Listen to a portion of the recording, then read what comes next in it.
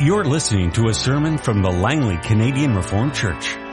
We hope you'll find it to be spiritually edifying.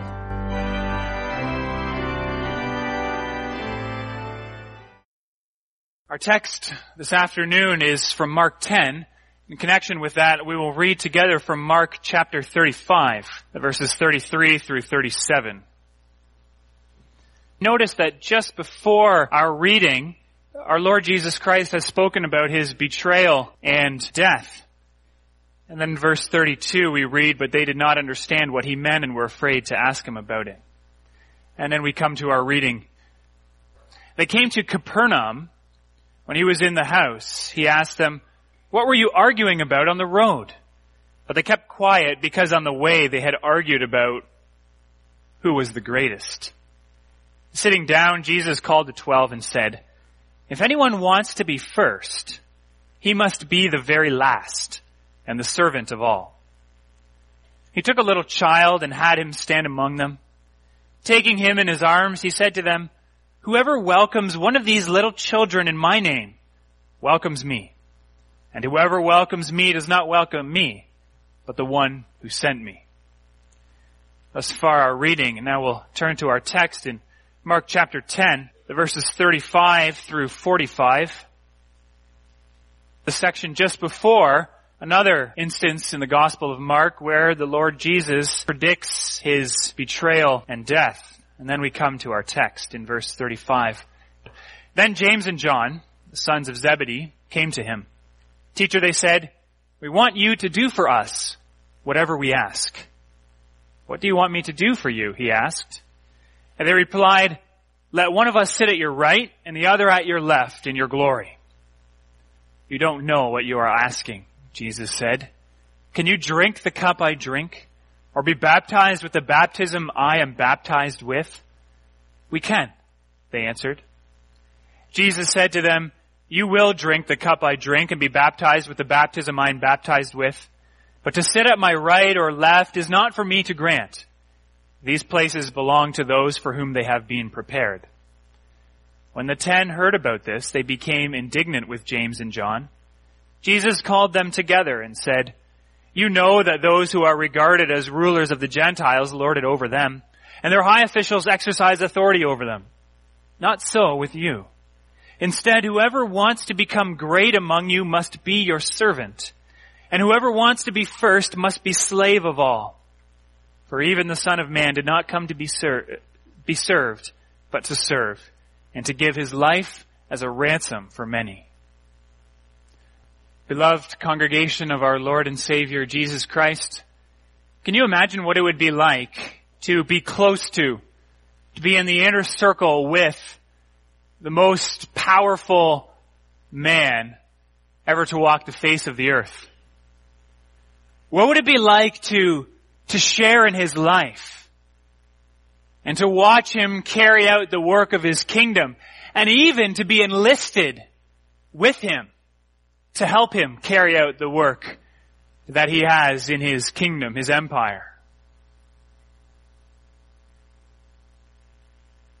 Now, if we were speaking about this in a different context than we are today, your mind may go to a different place than it's probably going right now. In a different context, it's quite possible that each one of us would have a sense or vision of the grandeur that would come along with being friends or even a confidant of such a man. Surely this person would leverage their power at least, or hopefully a little bit, to help us, and to give us what our hearts desire. Well, our text this afternoon has just such an event, where James and John, you might say, go for the glory. And they will get it, the Lord Jesus tells them, but not in the way that they are expecting. Our Lord Jesus Christ does not call us to lose our hope for glory. He doesn't urge James and John to do that. What he does, though, is call us to change our expectation of how we are going to arrive there in the first place. And this text speaks particularly to those who would be first, the rulers and the leaders. The Lord Jesus said this to James and John.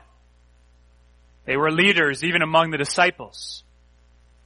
So these words are particularly for those who would be first, like the men who are going to be installed this afternoon as elders and deacons. However, it's not limited to them. Our Lord Jesus lays out for all of us, for all of his disciples, the way of his kingdom, the road upon which all of his disciples are called to walk. This coming Thursday is Ascension Day, and our text this afternoon is very fitting for that event. Because if we would follow the Lord Jesus into glory, then we must also follow him in his humiliation. And that's our theme this afternoon. If we would, as James and John even have the audacity to request, if we would follow Jesus into his glory, then we must also follow him in his humiliation.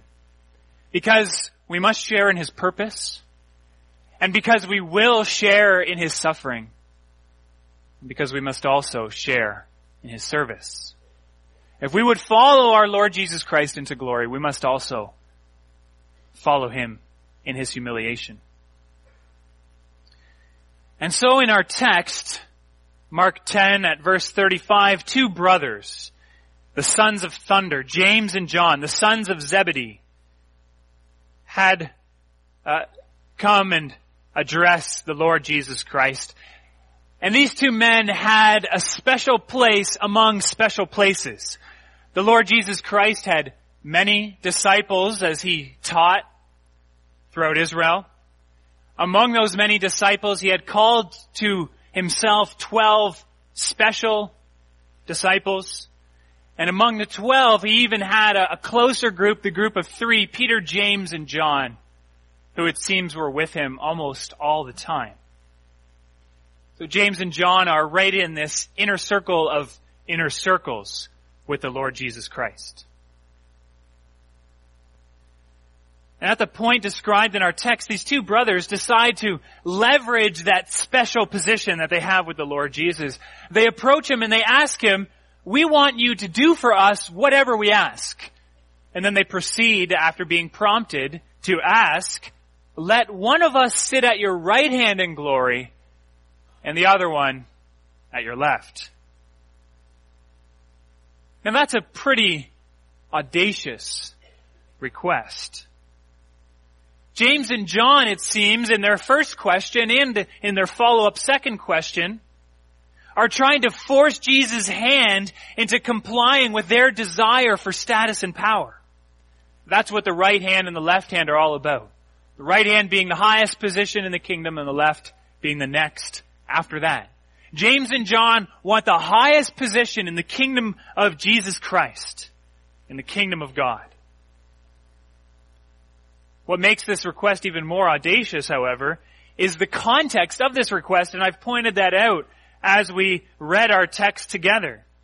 Immediately before our text, the Lord Jesus Christ prophesies about his impending arrest and death.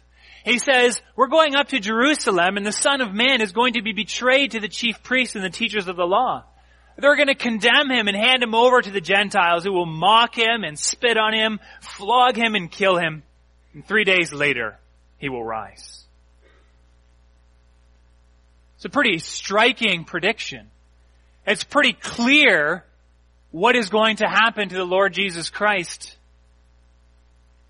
But immediately after he reveals his humiliation, the humiliation that he's going to experience, his closest disciples start to fight for glory. They start to fight for status and notoriety. But what's going on? What's going on with these disciples? Don't they get it? Well, we need to know that 2 other times in the Gospel of Mark this happens. One of these times is in chapter 9, just before our reading. Immediately after Jesus predicts his death, the disciples start to argue among themselves who is the greatest. They just don't get it. It seems the disciples would only hear what they wanted to hear in the first place. they would only think in terms of power and status that they were used to seeing in the world around them. Jesus claimed to be king. He told them that he had come to establish the kingdom of God, and therefore, in their minds at least, this kingdom would include places of prestige and power and privilege for God's people. People like James and John to enjoy.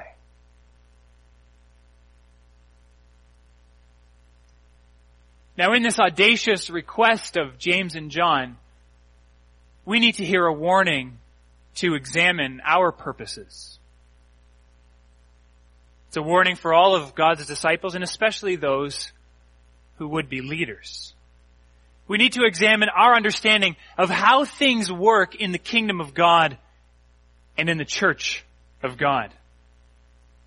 If we believe that we've been called to this position in order to gain or exert our status or power, then our thinking is as audacious and appalling as the request of James and John. And perhaps we would be more sensitive than to come right out and ask, but still it is very possible that that purpose, that motivation, that desire can live in our hearts as well. And so we need to humble ourselves before the Lord. The Lord's purpose is not to rule and govern in the way that the rulers and governors of this world operate. His ways are more subtle, are spiritual, and most certainly are more powerful than the ways of the world. Right alongside this warning, however, is also a powerful call. And it comes to us from the lips of our Lord Jesus Christ when he says, "What do you want me to do for you?" What do you want me to do for you? It's another one of his penetrating questions that go right to the heart of his disciples. The Gospels are full of these questions from our Lord Jesus Christ. We do well when we read the Gospels to pay particular attention to the questions that Jesus asks, because they cut right through the fluff and they get right to the heart.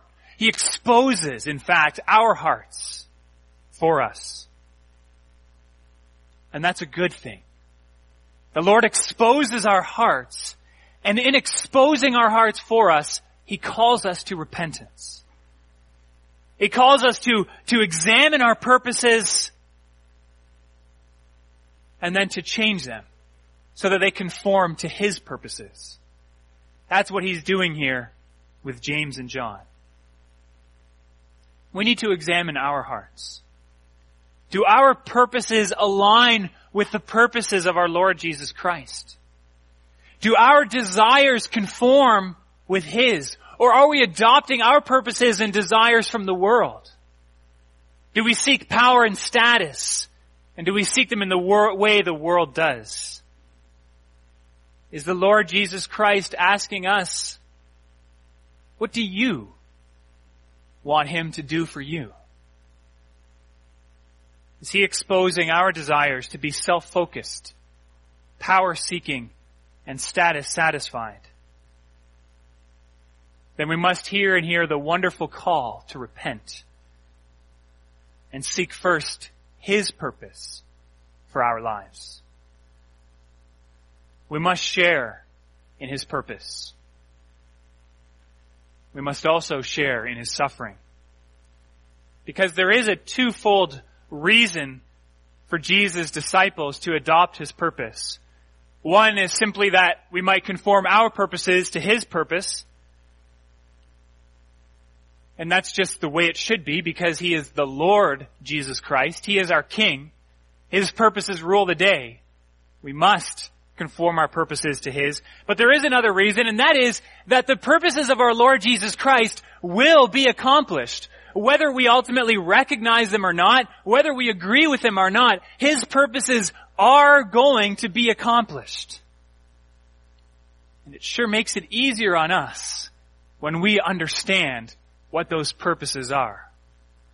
After James and John make that audacious request, the Lord Jesus tells them that they don't know what they are asking for. They don't truly understand what it means to sit at the right and the left of Jesus in glory. Now, James and John don't understand, but from examining this passage and many other passages in the New Testament, in fact, throughout God's Word, we understand. To join at Jesus' right hand and at his left hand in glory is to join at his right hand and at his left hand in his suffering as well. Those who are last will be first. And Jesus makes the suffering requirement explicit when he asks, can you drink the cup that I am going to drink? And can you be baptized with the baptism that I am going to be baptized with? And James and John, probably quite uninformed about what this means, agree. And then the Lord Jesus affirms for them that yes, they will. Though they don't understand, they certainly will join with him in his suffering. Because that's exactly what the Lord Jesus is talking about when he mentions the cup and the baptism that he drinks from and that he is baptized with. When he speaks of a cup, he's referring to that Old Testament imagery of the cup of God's wrath. That was a frequent topic of the prophet's message to the people of Israel. The people of Israel suffered under that wrath. Jesus came to drink that cup, to suffer God's wrath on behalf of his people. The whole life of our Lord Jesus Christ was a life of suffering. That cup is a cup of suffering. The baptism that Jesus is talking about is certainly baptism in a metaphorical sense. It's not the same baptism that Diane has received this afternoon. Although, in her baptism, she too is called to share in this life with her Lord. Baptism here describes an experience of being plunged into trouble or difficulty. It shows up in the Old Testament several times, especially in the original language of the Old Testament, that word baptism. It's a common Old Testament imagery of being engulfed or overcome by water. The imagery of having water up to your neck or water flowing over your head, pointing to a difficult time. That's the baptism that Jesus is speaking about. And so Jesus came to drink a cup of suffering and to be plunged into a life of trouble and difficulty. And this is a cup in baptism that James and John will experience. Of course, the substance of that suffering and trouble is going to be a lot different than the substance of Jesus. His suffering was totally different than ours. We're called to suffer with him, but we're not called to suffer in the same way that he does. His suffering was substitutionary. He suffered for us. He drank the cup of God's wrath on our behalf. And yet, even though his suffering and death were sufficient to satisfy God's justice, to appease his wrath, to restore his favor, yet still Jesus calls us to suffer with him, to share in his disgrace in the eyes of the world, and to be cleansed and conformed to his likeness through this experience of suffering. And this most certainly came true for the brothers James and John. James was martyred. We read about that in Acts 12. John was exiled to Patmos. And the principle holds true for us today as well. You might call it the Ascension Day principle. If we're going to follow Jesus into glory, we will also share in his suffering. We are called to suffer along with Christ that we might follow in his steps, as the Apostle Peter wrote to the believers about, and which road he too walked in his life. And so for you who are being installed into office today, and for all who would call yourselves disciples of Jesus Christ, do not be surprised at the painful trials and suffering that you are experiencing, or that you will experience. This is not to be unexpected. This is instead God's perfect plan. It's His ordained way of drawing you to Himself, of purifying your purposes and conforming your purposes to His own. Jesus Christ is the suffering servant who ascended into glory. If we will join Him there, we must suffer along with Him. Now these trials and difficulties, this suffering, it comes in many different forms. James speaks of trials in many kinds, and then proceeds in his letter to even speak of riches, having riches as a kind of trial. And it's true, as you learn to be humbled by your high position.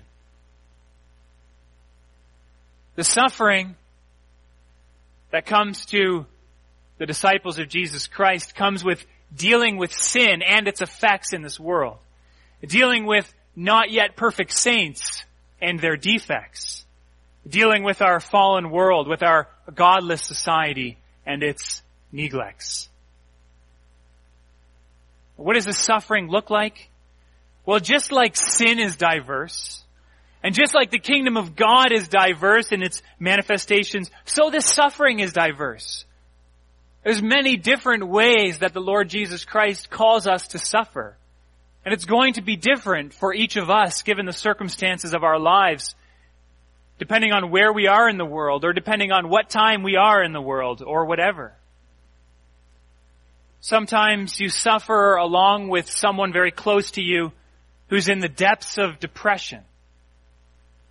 And as they go through that pain and darkness that grieves their soul, you're called to go along into that pain and darkness and to grieve along with them. Other times you suffer alongside someone who has had their limbs removed because they dared to confess Jesus Christ to a marauding band of Muslim warlords. Other times you're taunted and derided in the lecture hall at university for daring to suggest that God puts limits and restrictions on our sexual freedom, on the way that we are to live our lives. And you tell everyone there that you're committed to following His ways and not what's currently popular in this world. When we hold on to and when we hold out the gospel of Jesus Christ and stand up for God's truth and follow our Lord Jesus Christ, we will suffer. This is becoming increasingly clear even in today's political and cultural landscape. We're called to love the world. We're called to love our neighbor. But as we do so, we must expect to suffer. James and John may not have ended up at the right hand or the left hand of Jesus Christ in glory. That's not for Him to grant or to promise, he says. But they, along with all of us, can expect to suffer alongside our Lord Jesus Christ. That much is sure. So we will suffer with Him. We are also called to share in His service. From verse 41 onward in our text, Jesus expands on this teaching to His disciples. And this is why we're not to sit here and deride James and John for what they ask. The reaction that of the disciples reveals the sinfulness that resides in all of our hearts. It's the very sinfulness that Jesus Christ, by His Spirit, is working to purge from our hearts and conquer through His gospel. The hearts of the disciples are not displaying the qualities that are essential to anyone who would dwell with Christ in glory. It may be essential in the kingdom of man to leverage power politics. It may be necessary to selfishly wrangle, to use one-upmanship in order to gain a place of prominence and influence. But the kingdom of Jesus Christ demands no such thing. Rather, the way of advancing God's kingdom is to pursue a steady course of humiliation. The way up is the way down. Putting others ahead of yourself and adopting that servant attitude of the Lord Jesus Christ. That attitude that James and John were showing in their questions, in their request, was not that of Jesus Christ, but rather it was the attitude of the political leaders of the day. Those leaders used their authority to exert themselves over others. They put their desires and their agenda at the expense of the desires and the agenda of others. That's how politics worked.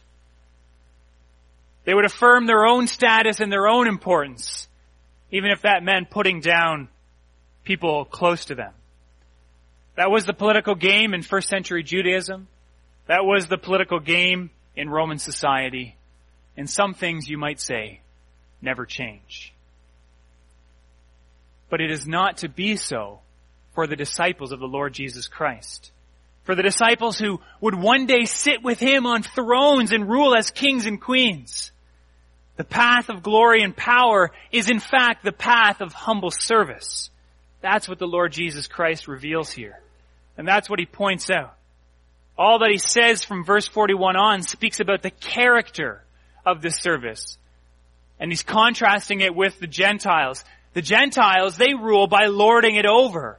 They exercise authority over. The disciples of Jesus Christ, however, are to be servants. The one who wants to be first must be the slave of all. That's the character of leadership. That's the character of service in the kingdom of Jesus Christ. We're used to thinking that the way to the top is to exert ourselves at the expense of others. The Lord Jesus teaches us that the way to the top is to exert ourselves in the service of others. This is the way of Christ's church and Christ's kingdom. This is the way, in fact, that the Lord Jesus Christ Himself walked. He did not come to this world to be served, but rather to serve. The Lord Jesus Christ, the King of Kings, came to this world to serve. He gave up His place in the heavenly realms, and He even gave up His life as a ransom for many. Only after He suffered did He ascend into glory. Now again, the substance of the work of our Lord Jesus Christ is different than what we are called to. He paid the ransom to His heavenly Father, the ransom of a perfectly lived life by the mediator of God's covenant people. Christ paid the ransom of suffering and death. The price is no longer to be paid. That's not what we are called to do. The victory has been won. The work is accomplished. The Lord's favor has returned to us, His people, and that is the blessed hope and privilege in which we live and in which we serve. But the style of His great work, not the substance, but the style of His great work on our behalf, must be for us the style with which we do our work in serving in His kingdom, in serving on others' behalf. And so, brothers and sisters, the vision of being with our Lord Jesus Christ in glory is a beautiful vision. Do not lose sight of that destination, but also remember the road to that destination. It's a road of suffering and service. It's a road that goes down before it goes up. It's a road that, in the eyes of the world, looks completely unappealing. And it's a road that even in our eyes can look daunting. But in the eyes of the disciples of Jesus Christ, that's the only road ahead of us. That's the only road to walk. And looking to Him in faith, that's the only road we want to walk. It's the road where our Lord Jesus Christ Himself walked. It's the road where He will be there to guide us and to lead us and to help us. It's the road that will one day lead us to join Him, our King, where we long to be, with Him in glory. Amen. This has been a sermon from the Langley Canadian Reformed Church. For more information, please visit us on the web at www.langleycanrc.org.